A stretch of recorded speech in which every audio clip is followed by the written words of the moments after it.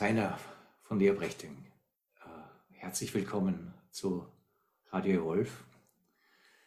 Ich freue mich sehr, dich hier heute mit dabei zu haben. Äh, Du machst sehr viel. Du bist unter anderem auch in einer Gruppe von Consulting Professionals, den sich Friendly. Du arbeitest seit Jahren mit Aufstellungsarbeit, du arbeitest mit Erwachsenenentwicklung, du arbeitest mit Dialogformen, du wohnst in einem, ich sag mal, Gemeinschaftsprojekt im Süden von Österreich. Wenn man dich auf die Schnelle fragt, was dein Leben eigentlich ausmacht, was ist da die schnelle Antwort auf so eine komplexe Frage? Mhm. Ja, danke. Danke erstmal für die Einladung, dass ich da sein kann hier in diesem Gespräch. Hm. Ja, also ich werde nächste Woche wieder mal Geburtstag haben und werde dann 58. Und das ist so schon eine Phase im Leben, wo man schon ein bisschen zurückschauen kann. Also da ist ja schon was passiert. Und so ein Thema, was sich eigentlich durch alles durchzieht, war immer eins, wie kann man eigentlich wirklich erkennen, um was es geht und aus dem dann Schlüsse ziehen oder so. Und wenn man dann einen Weg gegangen ist, also wie ich den einen Weg gegangen bin, dann kam dann oft so, ja, der Nächste, der dann noch einen neuen Blick auf das Gleiche werfen kann und dann wieder ein anderer. Und so habe ich über mein Leben mehrere Praktiken gesammelt. Einige davon kann ich recht gut, würde ich sagen, oder sagen wir es so, die Leute, mit denen ich es mache, die kommen immer wieder oder empfehlen mich weiter. Und ich merke auch manchmal selbst, wie es ganz erstaunlich ist, was dann so sich zeigen will in der Aufstellung zum Beispiel. Oder wie so etwas wie ein gemeinsamer Geist in den Raum kommt, wenn man ja einen Dialograum hält, im Sinne des Art of Hosting oder so. Ja, also von daher denke ich, das ist vielleicht die Leitfrage. Was ist so die praktische, ja, das praktische Wissen, um was es jetzt geht, oder die praktische Erkenntnis, aus der man irgendwie ableiten kann, was jetzt zu tun ist. Du hast ja auch einen ganz eigenen theoretischen Ansatz oder bist zumindest den verbunden mit Otto von Lasker, Otto Lasker, Ja. äh, der zwar aus Deutschland kommend, aber in Deutschland jetzt gar nicht, glaube ich, gehörend gewürdigt wird mit seinen Hm. Erwachsenenentwicklungsansätzen. Da geht es ja auch um, ich sag mal, menschliche Potenzialentwicklung. Ja? Und Ja, da genau. geht es auch um etwas, wie wir eben, ich sag mal, als Erwachsene noch weiter wachsen. Ja, und Und immer weiter. Genau. was wächst hier oder was ist das Potenzial, das hier noch ansteht oder noch offen steht, das Mhm. in solchen Arbeiten von Otto Laske hier angesprochen wird? Ja, ich habe den Otto Lasker vor bald 20 Jahren kennengelernt. Wurde mir von einem Coach empfohlen, der erstaunlich intelligent klang für einen Coach. Ich habe damals bei der Europäischen Kommission gearbeitet und da haben sich viele Leute vorgestellt, die irgendwie einen Job wollten. Aber dieser Coach wollte keinen Job. Der wollte mir irgendwie was ganz Besonderes mitteilen und Mhm. es war hochinteressant, mit ihm zu sprechen. Und das war einer der ersten Schüler von Otto Lasker. Und Mhm. der Otto hat damals dann ja bei einer Arbeit, die war noch bei ihm in Entwicklung. Er hat ziemlich viel geschrieben. Er ist sehr, sehr produktiv in seiner schriftlichen Ausdruck. Und da hat er den Robert Keegan übersetzt oder sagen wir, die Praxis von Robert Keegan hat er in ein Buch gefasst und das versucht zu vermitteln, und er hat gleichzeitig den Robert Keegan dialektisch kritisiert, was vielleicht nur jemand mitkriegt, der den Robert Keegan wirklich intim kennt, um zu merken, wie der Otto da ihn so versucht zurechtzurücken, sagen wir mal. Mhm. Und wo er das Thema Erwachsenenentwicklung in einer Stufentheorie sehr schön darstellt, aber gleichzeitig diesen Pfad darstellt als seinen Kampf zwischen verschiedenen Polaritäten, durch die man so durchgeht in seinem Leben. Und ja, die Asymptote, der man sich so nähert, aber nie ganz erreicht, das nennt Otto Lasker dann praktische Weisheit. Und da denke ich, habe ich einen tiefen Berührungspunkt mit ihm, dass es mir auch um diese praktische Weisheit geht. Und wie kommt man da praktisch dran?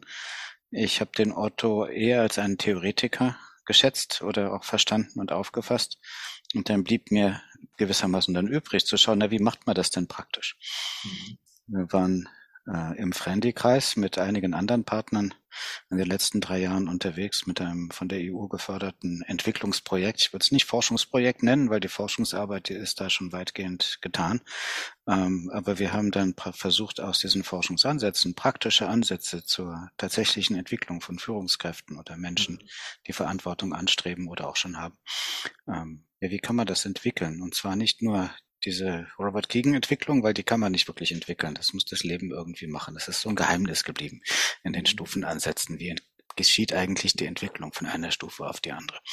Der Otto Laske hat sich mehr beschäftigt dann mit der Frage und er hatte dann sein deutsches Erbe als Hegel-Lektor und als Schüler von Adorno auf einmal wieder nach oben geholt und dann verbunden mit anderen Autoren, die auch alle in der dialektischen Tradition stehen. Und er hat dann ein System des Denkens aufgebaut und das ist eigentlich sehr phänomenal. Für mich war das so wie das periodische System des Denkens. Er hat so 28 Denkformen identifiziert, die in 4 Gruppen auftauchen. Und mit dieser Unterscheidung von verschiedenen Denkausdrücken kann man unheimlich viel tun. Und das hat der Otto selber noch nicht so viel gemacht. Ich will sagen, das lag so als ein Steinbruch rum und wir haben also darauf den Schwerpunkt gelegt von unserem Entwicklungsprojekt, um rauszukriegen, naja, wie macht man daraus denn Coaching-Ansätze und was bedeutet das in Gruppenworkshops? Wie kann man Leute helfen, komplexe Probleme systematisch anzugehen, indem sie praktisch alle Denkmuster, nicht alle 28, aber zumindest alle 4 Gruppen auch benutzen, wenn sie versuchen, der Sache auf den Grund zu kommen. Du hast jetzt das Thema schon praktische Weisheit angesprochen. Mhm. Und wir hatten im Vorgespräch zu diesem Interview auch so ein bisschen abgeklärt, was passt denn als roter Faden zu dieser Vielfältigkeit, von dem du machst? Und du hast sozusagen das Wort Weisheit hier auch mit rein. Oh ja. Und interessanterweise kommt das mit Otto Laske schon gleich hoch. Und dann stellt sich natürlich die Frage, Weisheit, ja, aber was mag denn das sein? Und ein Denker, den wir beide kennen und dem ich sehr, sehr verbunden bin, der John Verwege, der verwendet immer wieder in seiner eigenen Arbeit einen Vergleich, der für mich heuristisch eine große Kraft hat. Und der sagt einfach, wie das Verhältnis vom Kind zum Erwachsenen ist, so ist das Verhältnis vom Erwachsenen zum Weisen. Oh ja. Und das sagt doch nicht sehr viel, über was jetzt der Weise ausmacht. Aber irgendwie, weil wir ja alle so irgendwo diese Entwicklung vom Kind zum Erwachsenen mitgemacht haben und ich nenne es mal so, diese Horizonterweiterung, zumindest wenn ein gelungenes Erwachsenentum daraus und in dem Grade, in dem es daraus entstanden ist, entwickelt sich für mich sozusagen so eine heuristische Wahrnehmung, was mit Weisheit oder mit dem Weisen gemein sein kann. Ja. Frage an dich, kannst du mit diesem Bild was anfangen? Und wie verbindet sich das, wenn ja, mit deiner Arbeit? Ja, also ich kann sehr viel anfangen damit, dass dem durchschnittlichen Erwachsenen irgendwie noch was fehlt. Er ist noch nicht fertig. Und ich war ein ziemlich frustrierter, talentierter, noch damals recht junger EU-Beamter für eine lange Zeit meines Lebens. Und da fiel mir auf, dass es etwas nicht gab, nämlich das, was ich so als Führung mir gewünscht hätte für einen so wichtigen Bereich des öffentlichen Lebens. Also ich war da in den Jahren von 94 bis 2012. Und das war so eine Phase, wo ich die EU als Ganze eher so eine stagnierenden, sich dahin wurstelnden Verfassung wahrgenommen habe, so wie wir die meisten unserer westlichen Demokratien so wahrnehmen. Also die EU ist in dem Sinne keine Ausnahme für, wie wir so gerade unsere Regierungen spüren. Und ich habe mich gefragt, und das war so ein Antrieb für mich, auch dann relativ unbotmäßiger EU-Beamter zu sein oder immer so auch Grenzen zu testen und Neues zu suchen. Da habe ich mich gefragt, wieso sehen die Leute nicht so weit, wie sie eigentlich sehen müssten? Und tatsächlich braucht es, um so etwas wie die eine europäische Integration zu entwickeln, braucht es Weisheit. Da reicht nicht die normale Kenntnis von Managementzusammenhängen oder von dem, was man so in den meisten Führungskursen lernt oder so. Und was ich da fand, waren die Memoiren von Jean Monnet. Also da habe ich einen Ausdruck von praktischer Weisheit gelesen. Und was etwas spukig ist, also als ich das Buch las, hörte ich eine Stimme in meinem Ohr, in meinem inneren Ohr, und von einem älteren französischen Herrn, der praktisch zu mir sprach. Ich habe später erfahren, dass der Jean Monnet kurz vor seinem Tod seine Memoiren wirklich diktiert hat. Er hat sie nicht geschrieben, er hat sie gesprochen. Und dieses gesprochene Wort wurde dann aufgeschrieben von jemand, der lange mit Jean Monnet gearbeitet hat und wirklich wollte, dass das Wort wörtlich dann auch gedruckt wird. Dazu hatte er eine recht einfache und verständliche französische Sprache, also das konnte er Französisch auch gut lesen. Und ich habe dann später eine Aufnahme mit Jean Monnet gehört und das war dann tatsächlich die Stimme. Also das war wirklich sehr berührend. Also da hatte ich irgendwie einen Dialog mit jemand, der war für mich weise. Es war jemand der Zeit seines Lebens, dem es gelungen war, so mit Regierungschefs und Ministern, aber auch mit ganz einfachen Leuten Gespräche zu führen darüber, was eigentlich so das Nächste ist, was wichtig ist. Und hat mit dieser sehr einfachen Art eine Methode entwickelt, wie man die Zukunft praktisch schon sehen kann, die dabei ist, sich zu bilden. Und war einer, der immer Pläne hatte, wo andere Leute noch ratlos waren. Also das war für mich so ein Modell von Weisheit. Lass mich da nachhaken, weil das ist spannend. Ja, gern. Wenn wir sozusagen den Jean Monnet hier als Vorbild nimmst und dann noch dazu seine Stimme hörst und dann sogar auf eine Weise hörst, dass du sie nachher, wenn du sie auf Tonband hörst, sie wiedererkennst, hat ja schon was Eigenartiges. Ich sag mal so, Jean Monnet, soweit ich ihn kenne, ja, ist ja kein Buddha, ist kein Lao Tse, also wenn man sagt, ein Weiser, ja, dann der Archetyp, da kommt sowas Buddha-mäßiges, Lao Tse-mäßiges oder vielleicht Sokrates oder wie auch immer noch mit raus. Das war ein gestandener europäischer, zugestandenerweise sehr kluger Politiker, aber da wird es ja schon spannend. Was ist der Unterschied zwischen einem klugen Politiker und einem weisen Politiker? Und was macht den Monnet in deiner Sicht so weise, dass er dir da so eine Bedeutung hat?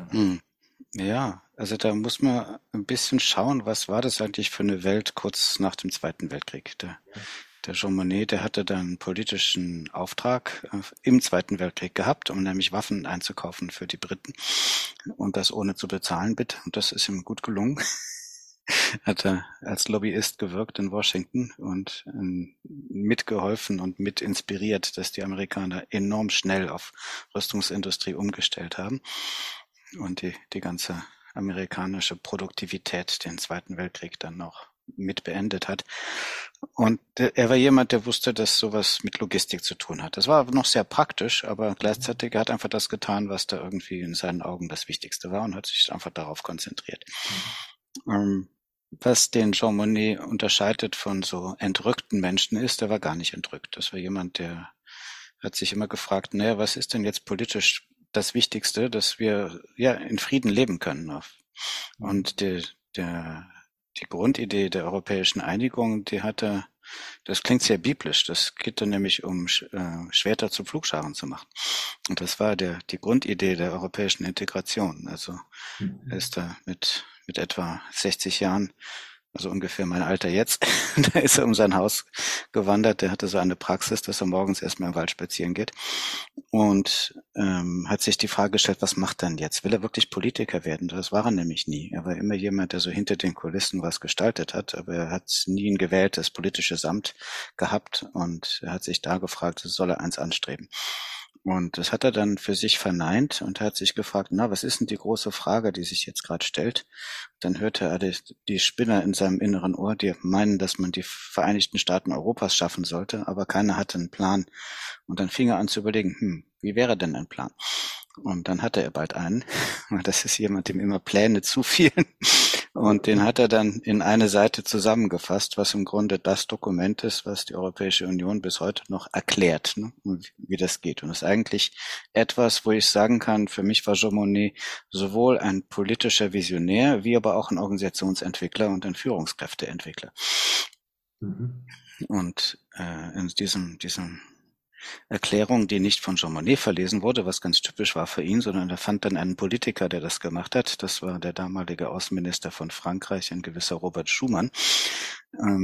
Der hat dieses Dokument bekommen, als er gerade in einen Zug stieg. Das heißt, er hatte auch Zeit, es zu lesen und drüber nachzudenken. Das war also auch sehr schlau, dass er da den richtigen Moment fand bei jemand, der mit etwas wirken kann. Und als der Schumann dann ausstieg in seine Heimatstadt Metz, doch zu der er fuhr, dachte er sich, ja, das ist es. Und das hat dann dessen Leben von Grund auf verändert ab da. Und der Ansatz war schlichtweg, dass man die wirklich wichtigen Ressourcen Kohle und Stahl unter eine gemeinsame Oberaufsicht stellt, die niemandem verantwortlich sind, außer dem gemeinsamen Zweck, dass das für friedliche Zwecke einzusetzen ist. Und indem man praktisch der Logistik die Zufuhr entnimmt und kein Staat der Europäischen Union mehr Zugriff hat auf wichtige Rüstungsressourcen, ohne dass die anderen dem zustimmen müssten. Und zwar nicht, dass da die Staaten das diplomatisch abhandeln müssen, sondern es gibt einfach eine gemeinsame Behörde, der alles unterstellt ist, die also überstaatlich ist. Und mit diesem Konstruktionskunstgriff ist es ihm gelungen, eine neue Form von Staatlichkeit aufzubauen, wo es eine gemeinsame Behörde gab, die den Staaten ihre Zähne gezogen hat. Also die konnten nicht mehr so brutal und gewalttätig sein wie bis noch im Zweiten Weltkrieg. Und das ist, warum wir in Europa, jedenfalls innerhalb der Europäischen Union, immer noch Frieden hatten und die Leute gar nicht daran denken, dass man seinen Nachbarn angreifen könnte. Das ist immer noch ein enormer Durchbruch. Lass mich aber trotzdem nachfragen. Ja. Weil man könnte nach wie vor sagen, das war sehr klug oder auch sehr schlau. Das Wort weise hat so einen gewissen anderen Klang. Ja. Meinst du diesen anderen Klang? Und wenn ja, was meinst du damit? Ja, ich glaube, der Begriff praktische Weisheit, wie der Otto Lasker das nennt, der hat mir da schon geprägt, weil Weisheit um der Weisheit willen und die Leute müssen dann zum Starets in Dostojewskis Brüder Karamasow hinpulgern und hören dann unverständliche Worte und die bewegen sie dann einen ganzen Roman lang. Also das ist eher nicht mein Fall, sondern der Jean Monnet interessiert mich da schon mehr, weil er seine Einsichten dann nicht für sich behält, aber auch schon schaut, wie er der Gestalt, die aus diesen Einsichten wachsen will, auch Form geben kann. Also ist eher so ein Architekt vom Typus her als ein reiner Denker oder so also ist jemand, der das auch will, dass es funktioniert und von daher hat er sehr viele Praktiken praktisch benutzt. Wobei, um mein Bildungsbürgertum hier rauszuhängen, natürlich der Starets beim Dostojewski seinen Schüler, Aljoscha, auch aus dem Kloster rauswirft. Schon, ja. Und der dann Prostituierte und andere Menschen in seiner praktischen Weisheit radikal beeinflusst. Ja, schon. Aber der Punkt ist, er ist halt jemand, der das Kloster als Habitat hat. Und das ist im Fall von Jean Monnet oder im Fall von mir, von Rainer, auch nicht der Fall. Also man findet mich in irgendwelchen Diskussionen mit Vorstandsmitgliedern über Organisationsgestaltung oder ich rede mit irgendwelchen jungen Leuten darüber, wie sie ihr Leben gestalten wollen. Und das mache ich mit der gleichen Begeisterung. Jein.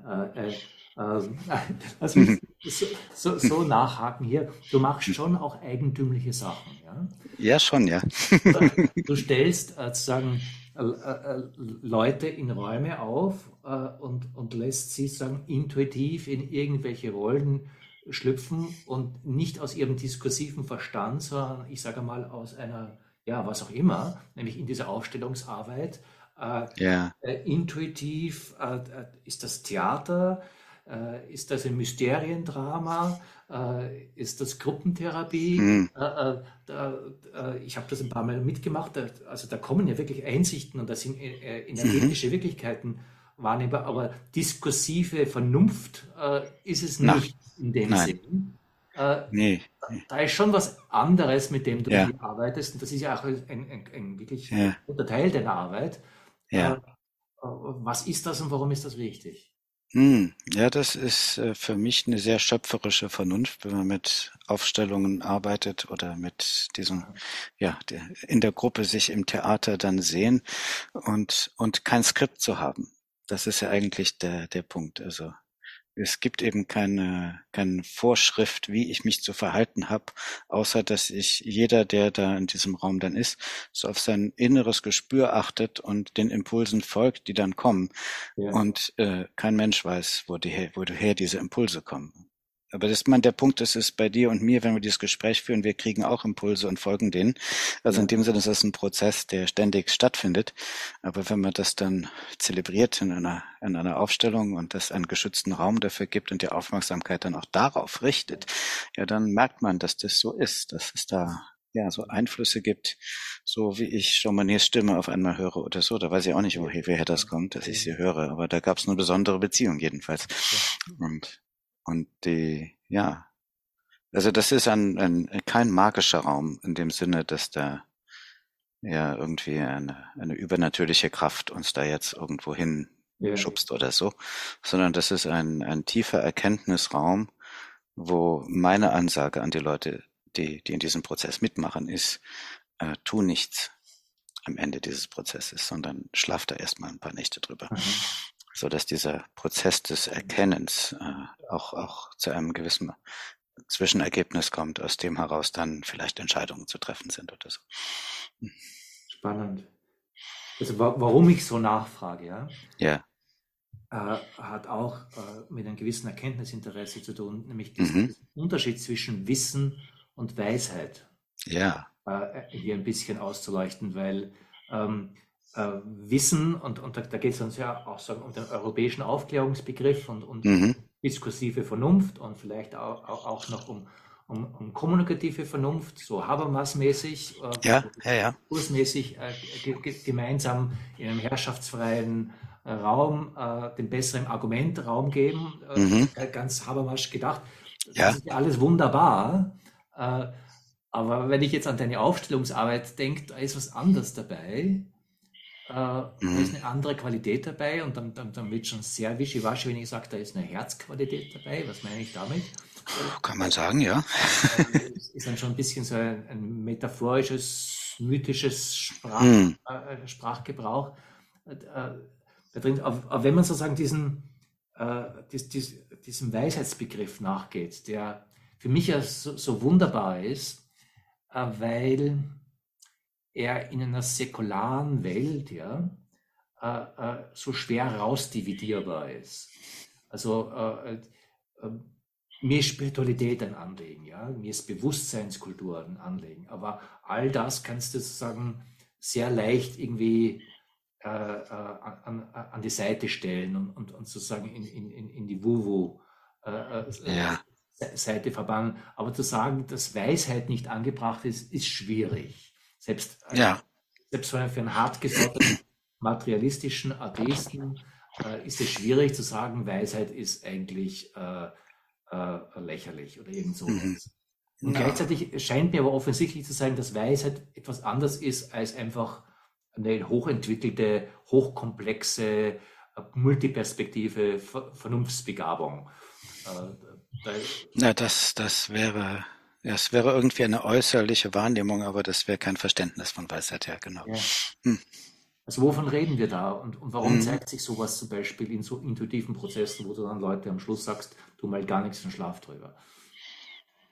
Naja, also das ist dann, nachdem schon einiges passiert ist, aber das ist eben, also in der Aufstellung, da haben wir eine vollständige Wahrnehmung mit allen Sinnen, um das geht es da. Das heißt, auch das Denken ist dabei, ist aber nicht dominant, sondern ist Mitspieler von vielen Einflüssen und Wahrnehmungen. Ja, Und das heißt, die Emotionen sind auch nicht leitend, sondern wir nehmen sie wahr und sie geben uns Impulse. Das heißt, es ist also in dem Sinne durchaus ein vernünftiger Prozess, der da stattfindet. aber vielleicht in der Unterscheidung zwischen Verstand und Vernunft. Also das ist nicht berechnet, es ist nicht bewusst, weil es gibt ja kein Skript, sondern es gibt nur so ein Gefühl von, was zieht mich mehr an, was stößt mich ab oder so. Und daraus zeigt sich was in einem System, wenn man es sich selber für eine Weile überlässt oder eben nur schaut, was will da entstehen. Da zeigt sich, was für eine Dynamik an einem System ist. Und ein System meint verschiedene Elemente, die miteinander etwas Gemeinsames haben. Und dieses etwas Gemeinsame, das wirkt dann durch, was die Erfahrungen sind, die die Elemente haben. Und dann gibt es natürlich Interventionen und das heißt, also da gibt es schon auch einen Eingriff des Aufstellungsleiters. Und diese Interventionen sind davon geleitet, was ist denn da noch möglich, was sich nicht von alleine zeigt. Also das wäre mit Otto Laskes Sprache eine dialektische Intervention. Wir lassen etwas entstehen aus dem Nichts gewissermaßen. Wir geben dem System noch einen Impuls hinzu, der nicht im System sich von alleine entwickeln kann. Und dieser Anstoß, das ist eigentlich das Gleiche, was ich auch mache als Organisationsentwickler oder als Führungskräfteberater oder als Vortragender oder was auch immer man mich sonst sieht. Das ist eigentlich nichts anderes. Oder andersrum, ich denke, mein Lernen von Aufstellungsprozessen hat mich sehr stark beeinflusst in meiner Art, wie ich überhaupt kommuniziere. Ne?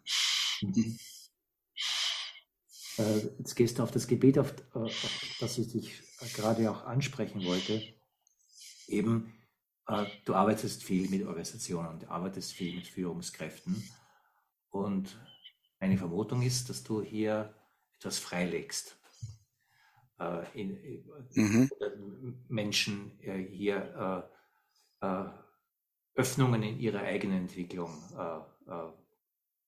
leichter zugänglich machst. Ich formuliere das so. Worum geht's dir hier? Also wenn du hier was entwickelst, ja, Organisationsentwickler, ich sage jetzt nicht Menschenentwickler, aber die Arbeit mit Führungskräften, da arbeitest du ja an irgendetwas, ja? Woran?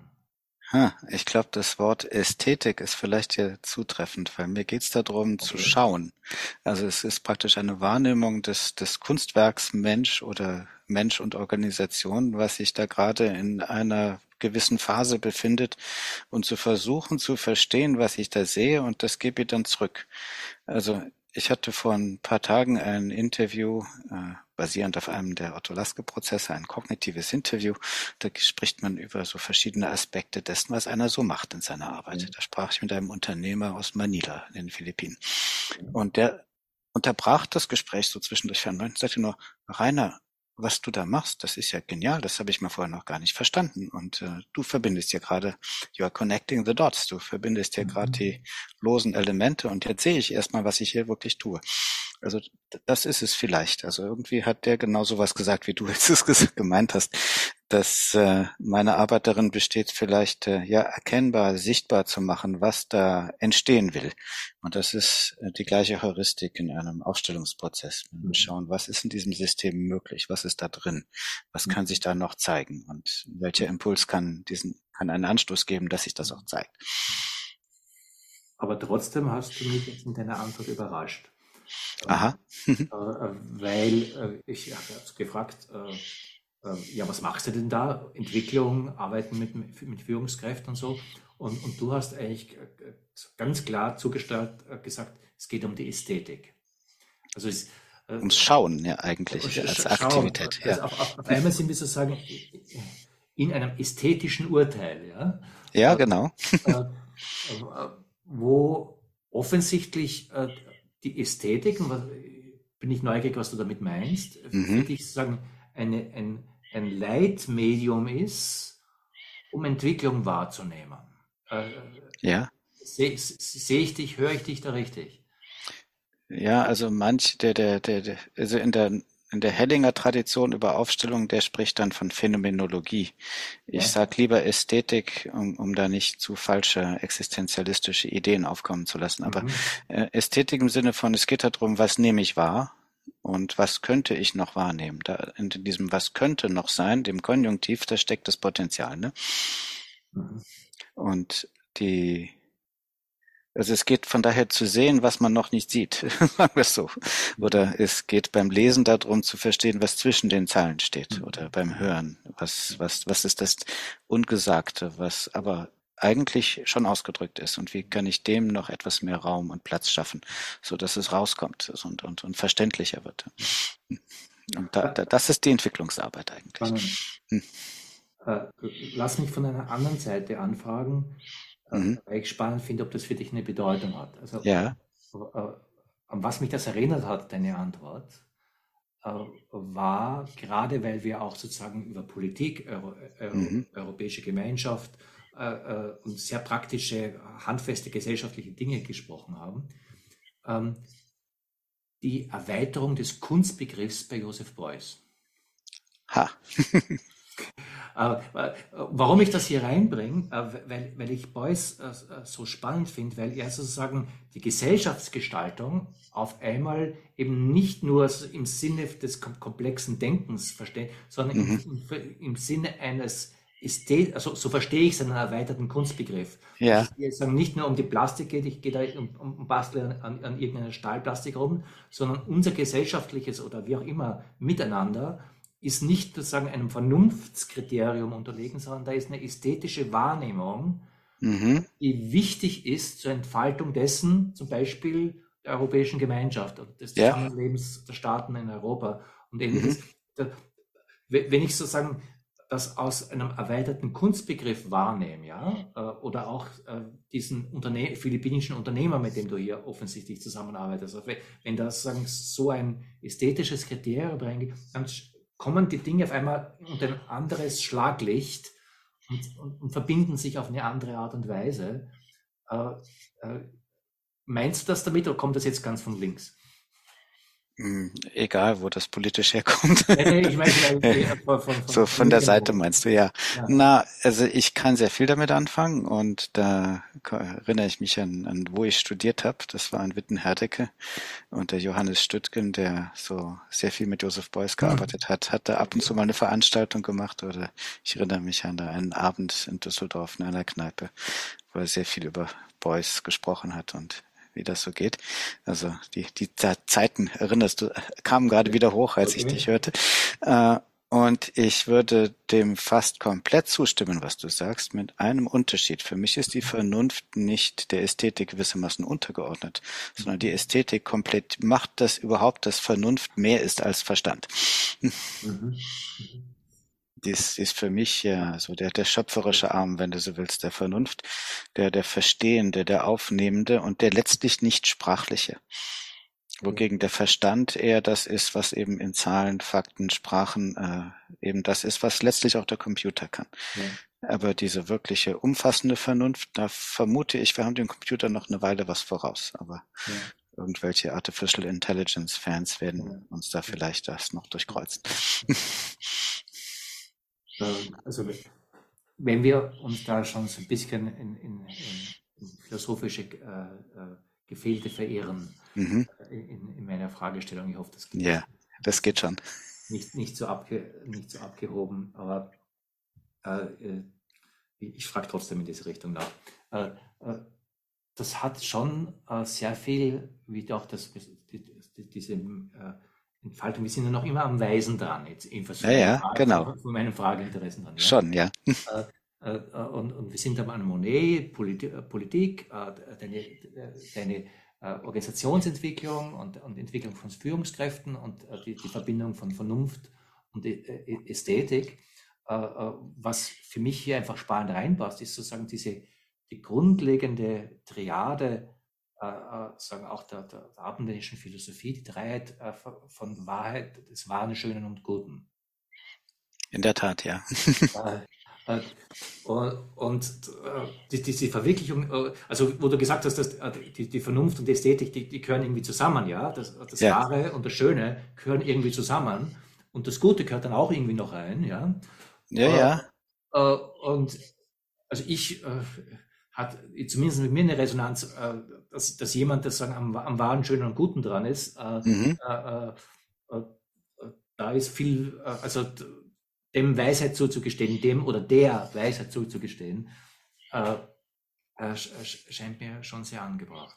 Ja, also wenn das alles eine Einheit wird, das heißt, wenn das Erkenntnismotiv aus dem, ja, aus der Verstandeswahrheit dann eben auch die Schönheit und die Wahrnehmung des Phänomens hineinnimmt und das dann in praktischer Absicht, um zu wissen, ja, was tun wir denn jetzt am besten?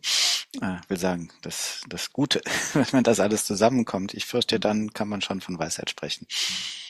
Und wenn das praktisch im Prozess angelegt ist, dass das alles eins ist. Jetzt hast du natürlich in der Vielheit deiner Arbeit, ja, verschiedene Aspekte, die wir jetzt teilweise schon angesprochen haben.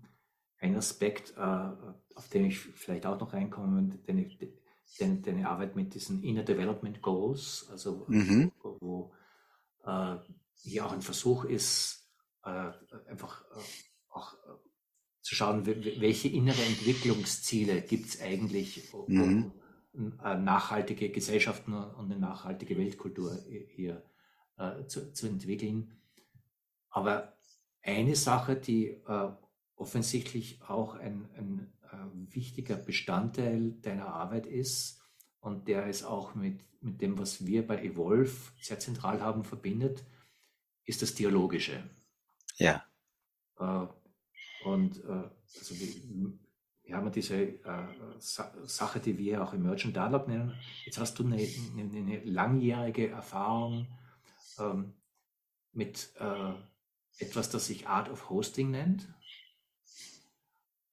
und das hier auch offensichtlich eine Rolle spielt und für dich eine Bedeutung hat. Welche? Ja, also ich könnte jetzt jede Menge Geschichten erzählen und das wird vielleicht passieren, aber ich versuche es mal vom Philosophischen anzufangen. Also Hosting, das ist ein Begriff, der ist jetzt ziemlich genau 20 Jahre alt. Und das war der Versuch zu erkennen, was ist eigentlich hinter dem, was gute Moderation ist oder Facilitation oder Consulting oder was auch sonst Leute sagen, was sie tun, wenn sie Dialoge halten. Und es ist die Einsicht dessen, dass der Dialog am besten funktioniert, wenn man ihn nicht behindert, indem man dazu viel rummanipuliert als Moderator oder so oder als Gesprächsleiter oder sowas, sondern dass man eigentlich mit einer sehr zurückhaltenden Art, so am Rande des Geschehens stehend, den Raum haltend, aber gleichzeitig so einen Moment von Impuls auch gebend an alle, die teilnehmen am Gespräch, dass sie auch tatsächlich das Teilnehmen annehmen als eine Rolle. Und dann obendrein merken, dass Teilnehmen eigentlich im Wesentlichen Zuhören heißt. Das aber aktiv zu betreiben, ja, dann fängt an, das klarer zu werden, was eigentlich Hosting meint. Also dass es eine gastgebende, unterstützende Rolle ist und keine heldische, führende Rolle in der traditionellen Sicht. Es ist ein Führen durch Raum geben. Du hast die Frage schon fast vorweggenommen, die Antwort auf meine Frage, aber ich stelle sie trotzdem. Hosting, Gas geben, wofür? Für was? Also dafür, dass Teilnehmer sich tatsächlich in einen Dialog engagieren. Für Dinge, die für sie zumindest zum Teil wichtig sind, aber auf jeden Fall wichtig für die ganze Gruppe, die an diesem Dialog teilnimmt. Also das ist etwas, in der Organisationsarbeit ist das etwas, was wir sehr vordergründig anwenden, wenn wir verschiedene Stakeholder in einen Raum holen, so dass das ganze System miteinander in Dialog tritt. Das ist gleichzeitig eine unheimlich schnelle und effektive Art von Marktforschung, wenn man Leute dazu anregt, auch über das zu reden, was für sie wirklich wichtig ist. Erstens nehmen das die Teilnehmer an als etwas, was eine sehr sinnvolle Zeit ist. Und sie haben nicht den Eindruck, sie haben da irgendwas vergeudet, bloß weil jemand sie eingeladen hat. Es ist also nicht nur eine einfache Cocktailparty oder so. Oder so eine Podiumsdiskussion, sondern die Leute kommen auch selber an die Grenze von dem, was sie wissen. Das ist auch wichtig. Also, dass wir so provozieren dahin, wo man bisher noch nicht wirklich geredet hat. So neue Erfahrungen dann entstehen in diesen Gesprächen. Dann wird es auch sehr spannend für die Leute, aber gleichzeitig führt es eben auch etwas weiter. Auch da geht es darum zu erkennen, was ist noch nicht da, ist aber fast schon da. Und wie kann das als Gestalt gespürt werden? Dann ist auch so eine Kunst des Hörens auf diesen Raum, wenn dann eben so diese verschiedenen Stakeholder da das System bilden lassen in ihren Gesprächen, so dass man daraus eine Essenz holen kann. Und das ist dann das, worauf dann die Unternehmung, die den Auftrag dafür gegeben hat, sich konzentrieren kann für die nächsten paar Jahre, weil jetzt wissen sie, um was es geht. Mhm. Also das ist eine Anwendung von Hosting gleich in dem Kontext. Also es geht nicht nur darum, so zwanglose Gespräche zu führen, Mhm. sondern es geht schon darum, ja, dass das, was wirklich wichtig ist, in den Raum kommt. Aber wenn ich dich richtig höre, ja, sagst du hier mehrerlei. Mhm. Du sagst einerseits, was den Menschen wirklich wichtig ist, aber auch, was dem Zusammenhang wirklich wichtig ist. Und das ist ja nicht Ja, unbedingt ident. Und dann nein, sagst du noch ein drittes, dass er sozusagen an der Kante dessen ist, wo auch sozusagen das, was mir wichtig ist, sich zu etwas Neuem wandelt. Also wo da etwas auch im Entstehen ist. Äh, äh, Höre ich dich richtig? ja. Ja, das Wichtige, wenn wir das schon wüssten, dann hätten wir es ja schon erledigt. Also wir sind ja ständig in einer Wanderung unterwegs. Wir sind Aha. ja, also das, was uns umtreibt, ist das, was wir noch nicht verstanden oder erledigt haben.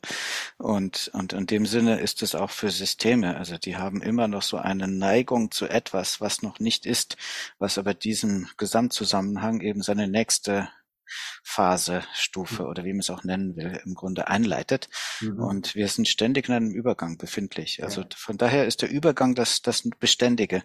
Und das ist nicht, wie wir das normalerweise verwörtlichen und Ja. uns verbildlichen, sondern wir sehen uns immer irgendwo so in statischen Strukturen. Aber die wirkliche das, was ich wirklich erfahre, wenn ich diese statischen Strukturen ins Gespräch bringe und die Leute reden wirklich, ja, dann bewegt sich was, dann ist das nicht statisch, dann Ja. zeigt sich der Fluss, der unter all dem liegt. Ne? Ja. Aber der Fluss wird, so höre ich dich, aus verschiedenen Elementen zusammengehalten. Erstens einmal äh, das, was Leuten wirklich wichtig ist. Das heißt, Ja, das, was ihnen wirklich ein Anliegen ist, dass sie auch wirklich anwesend sind damit. Ja? ja, genau. Also diese Anwesenheit mit dem, was mir wichtig ist. Punkt. Ja? Mhm. Aber andererseits, dass sich das sozusagen mit allen Anwesenden auch zu einem System verbindet. Ja? Da ist so ein synergetisches Element drinnen, weil ich kann Richtig. sozusagen mit dem Ding da sein, was mir Mhm. was wichtig ist und was dir wichtig ist, interessiert mich überhaupt nicht. Äh, Mhm. Das wird wahrscheinlich einen anderen Dialog ergeben, als wenn es sozusagen irgendwie eine Verbindung sich sucht und dadurch was Neues Ja. entstehen mag. Also diese Emergenz, Mhm. die du hier ansprichst, das ist ja eine sehr fragile, feine Sache, für die du der Gastgeber sein willst. Ja, darum heißt es ja auch The Art of Hosting, weil das ist eine echte Kunstform, dass dieses Feine dann auch wirklich in dieser Feinheit wirkt und nicht durch grobschlächtige Moderation im Grunde nie zu dem werden kann, was es sein könnte, weil es zu schnell oder zu langsam oder zu laut praktisch abgewürgt wird. Ne? Ähm, äh, das,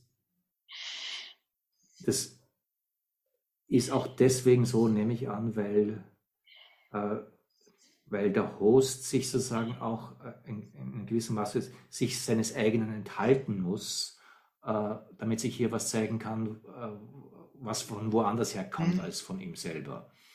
Also Ja, das für manche Hosts mag das wie so ein Verlust scheinen, aber das aha, ist, fühle ich persönlich nicht so. okay, Weil wer bin ich schon? Also fangen wir mal damit an. Also ja, was ist meins, wenn ich ein ja, größeres System habe? ja, Ich habe dann eine Rolle drin, die für den Moment hervorgehoben ist, weil ich habe diesen Event etwas vorbereitet. Ich schaue, wie der Raum ausschaut. ja, Ich weiß nicht, ich habe die Art, wie der Raum das Gespräch unterstützt, auch beeinflusst. Ist das eher ein Kreis oder ist das eher so ein Café oder können die Leute ganz frei rumlaufen und schauen, mit wem sie reden oder so? mhm, Und es gibt auch eine gewisse Choreografie. Also da habe ich schon eine große Verantwortung für die Architektur dieses mhm, Gesprächsraums. Und damit habe ich mich schon ganz schön eingebracht. Und dann ist eigentlich der spannende Moment des das Experiment dann auch laufen zu lassen und das mit möglichst geringer Intervention, weil wir wollen ja, dass die Leute zum Ausdruck bringen, was in ihnen steckt und nicht, dass sie das wiederholen, was ich in sie hineingesteckt habe. Mhm. Also Würdest du, das heißt ein Stück Rücknehmen von Selbst, ist aber gleichzeitig ein sehr hoher Anspruch an das Selbst. ja, Wenn mein Anspruch ist, dass die Teilnehmer teilnehmen, dann geht es nicht darum, dass alle Leute wissen, was für den Reinhard jetzt das Wichtigste ist. Das werden sie auch erfahren, weil ich auch teilnehme, aber das ist dann nicht das Einzige, was sie mitnehmen sollen. Ne? weil wir aus meiner Sicht noch immer an dem Thema der Weisheit dran sind. Ja, das Äh, sind wir.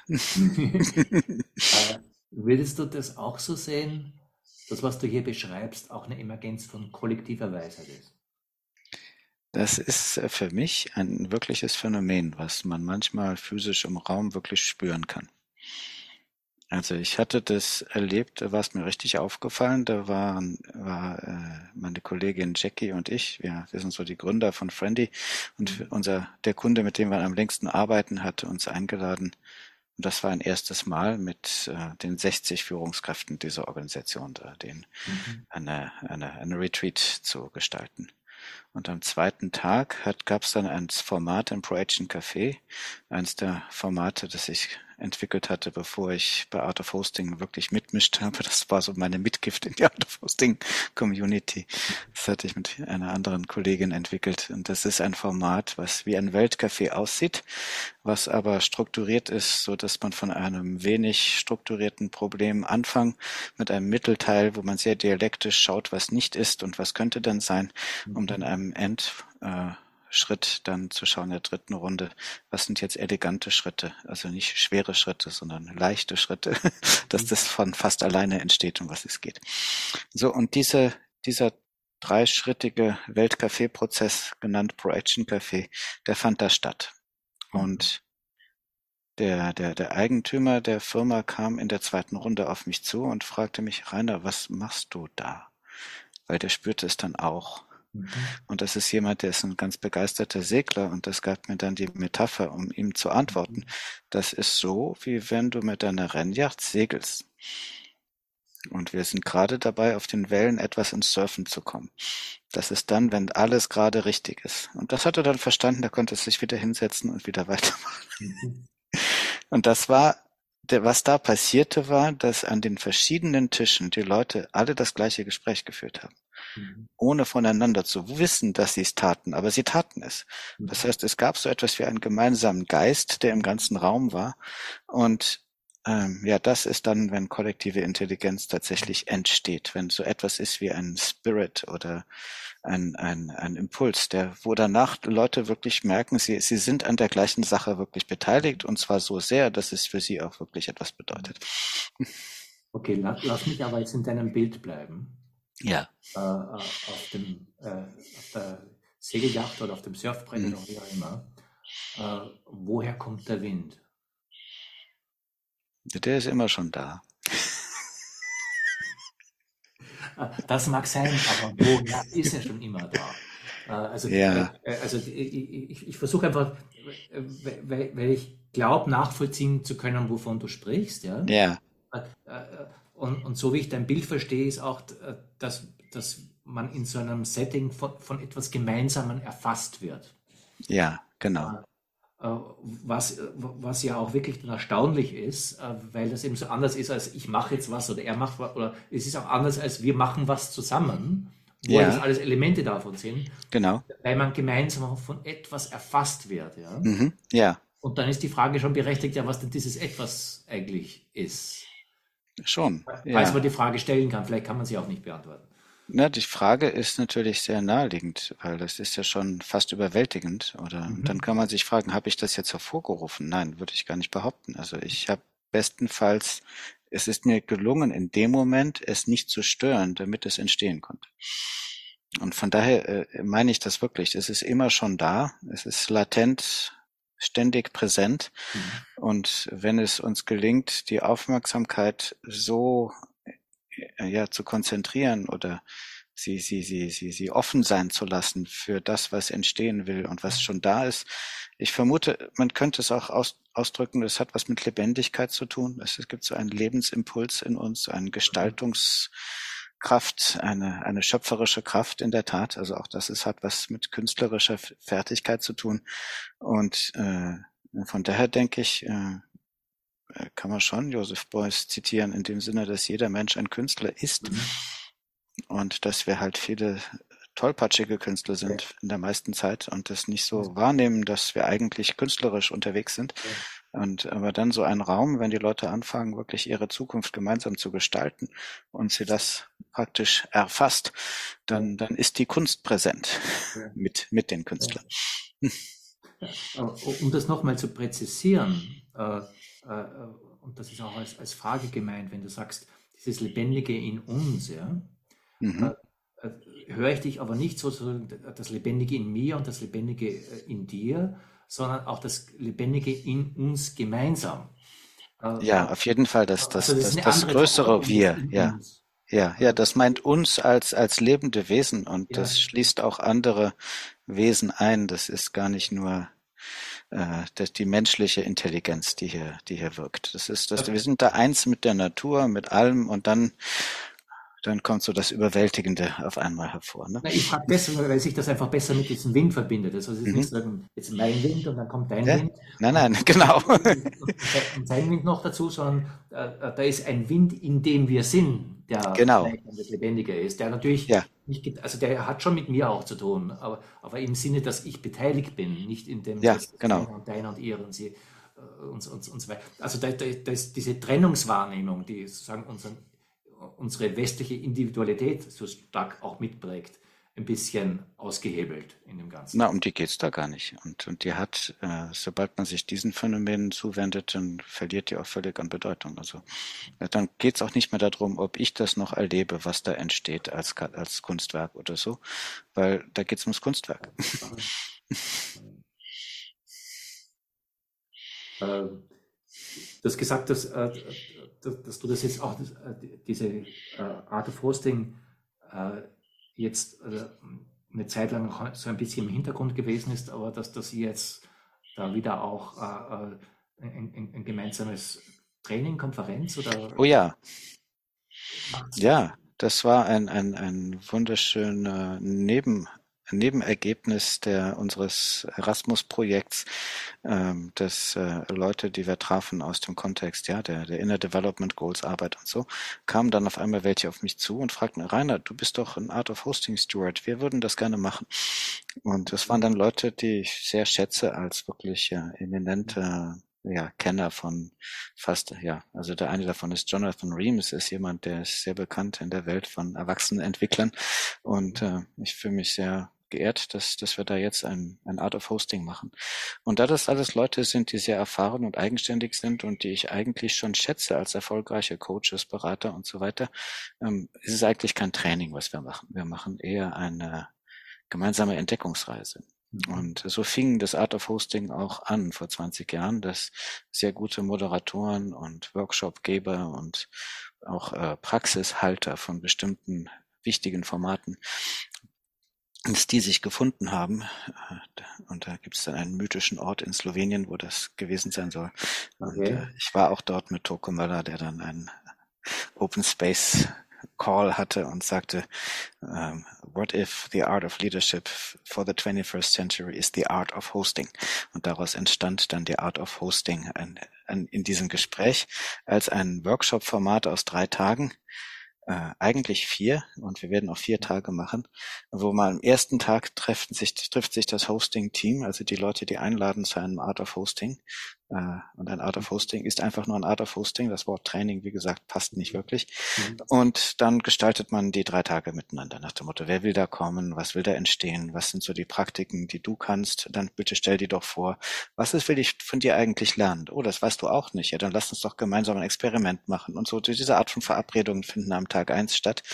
Und am Tag 2 bis 4 oder dann 1 bis 3 des Events. Da wird dann auf Grundlage der Choreografie, die man am Tag davor ausgearbeitet hat, werden dann Prozesse miteinander erprobt. Und Manchmal steht das dann unter einer wichtigen, weltbewegenden Frage. Die Frage, die wir haben, ist jetzt einfach nur, wie kann man mit Führungskräften so arbeiten, dass sie befähigt sind, Mhm. mit den Herausforderungen unserer Zeit auch angemessen umzugehen? Ich will sagen, wie bringen wir Weisheit in die Welt mehr? Nach unserem Gespräch würde ich es einfach so sagen. Und ja, da treffen wir uns in Liechtenstein im Sommer vom 10. bis 13. Juli. Und am 14. Juli kann man dann auch erfahren, was wir in unserem Projekt alles gelernt haben. Also es Cool. ist gleichzeitig eine Einladung an unsere Zuhörer, sich doch dafür Ja, zu interessieren. ja.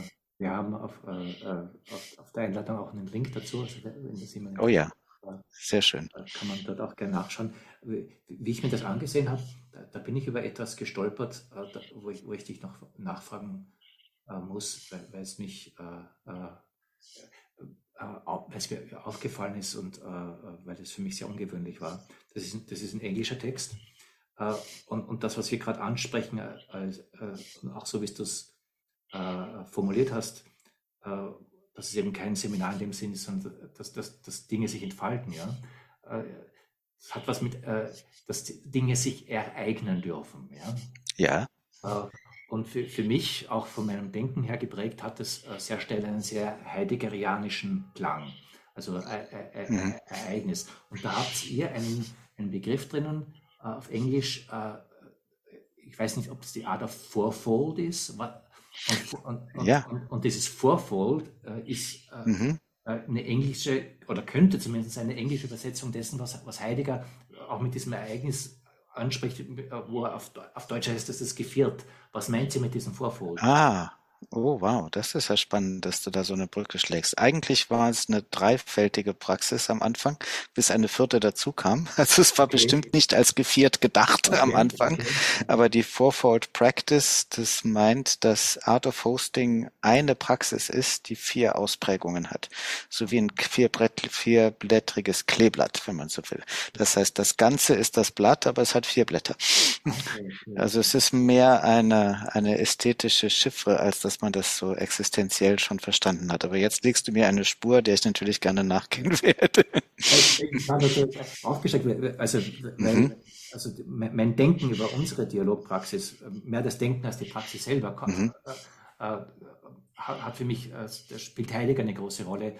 Ja, Und insofern erlebe ich das auch, das sprengt jetzt den Rahmen, mhm. als eine Praxis des Vorfold. Äh, Ja, aber eben sehr aus diesem Ereignis heraus gedacht. mhm. Und das klang mir Ja, danach, aber es kann auch sein, dass es einfach jetzt ja. auf den Namen nur Also, ein Zufall ist. also wenn Art of Hosting wirklich gelingt, dann finden alle vier Folds auch gleichzeitig statt. Ja. Also das eine ist das Hosting Self, der Host oder die Host, versuchen Ja. wir das mal zu gendern, dass eine Gastgeberin auch wirklich auf sich schaut in diesem Mhm. ganzen Prozess und das unterstützt auch durch Bewusstseinspraxis. Wir werden da eine Tai Chi Meisterin bei uns haben, die uns auch dann ganz bewusst ins Hosting Self holt und uns das auch Mhm. praktizieren lässt im, im, Mhm. im Ablauf Ja. der Tage. Ne? Und dann gibt es das an Gesprächen teilnehmen. Also die aktive Teilnahme ist auch ein Gastgeben, weil Mhm. so wie ich teilnehme, bedinge ich ja die Möglichkeiten aller anderen Teilnehmer. Mhm. Und das eben auch als Gastgeben wahrzunehmen, was ich da tue, wenn ich mich im Gespräch zu Wort melde oder eben auch bewusst darauf verzichte, jetzt was zu sagen oder so. Ne? Und dann gibt es das Hosting, das meint, dass man so als Moderator, Gastgeber und so weiter dann auch etwas mehr im Vordergrund steht und Mhm. praktisch den Raum gestaltet. Und die mystischste aller Praktiken, die auch als letzte dazu kam, war, dass es einen Gemeinschaftsaspekt im Hosting gibt, nämlich, dass man eine Gemeinsamkeit hat von Lernen, eine Gemeinschaft von Lernenden, die sich verwandelt in eine Gemeinschaft, die lernt. Und das Mhm. meint eben das, was wir vorher gemeint haben mit mit dem Wind, mit der Natur, dem Leben selbst, was durch uns hindurch Spannend. wirkt. Ne? Spannend. Jetzt haben wir zeitmäßig schon ein bisschen überzogen, Ja. aber Hm. das war es auf jeden Fall wert, obwohl ich das Gefühl habe, das Gespräch müssen wir irgendwie noch weiterführen. Mhm. Rainer, wenn wir jetzt mal für dieses Mal hier einen Schlusspunkt setzen, Herzlichen Ja. Dank, hier so, ich sag mal, auf einer Spurensuche nach der Weisheit in all diesen Facetten deiner Arbeit nachgehen Mhm. zu können. Danke dir, Thomas, für diese Einladung. Es war ein sehr anregendes Gespräch für mich. Jetzt muss ich auch wieder ein bisschen mehr nachdenken. Danke.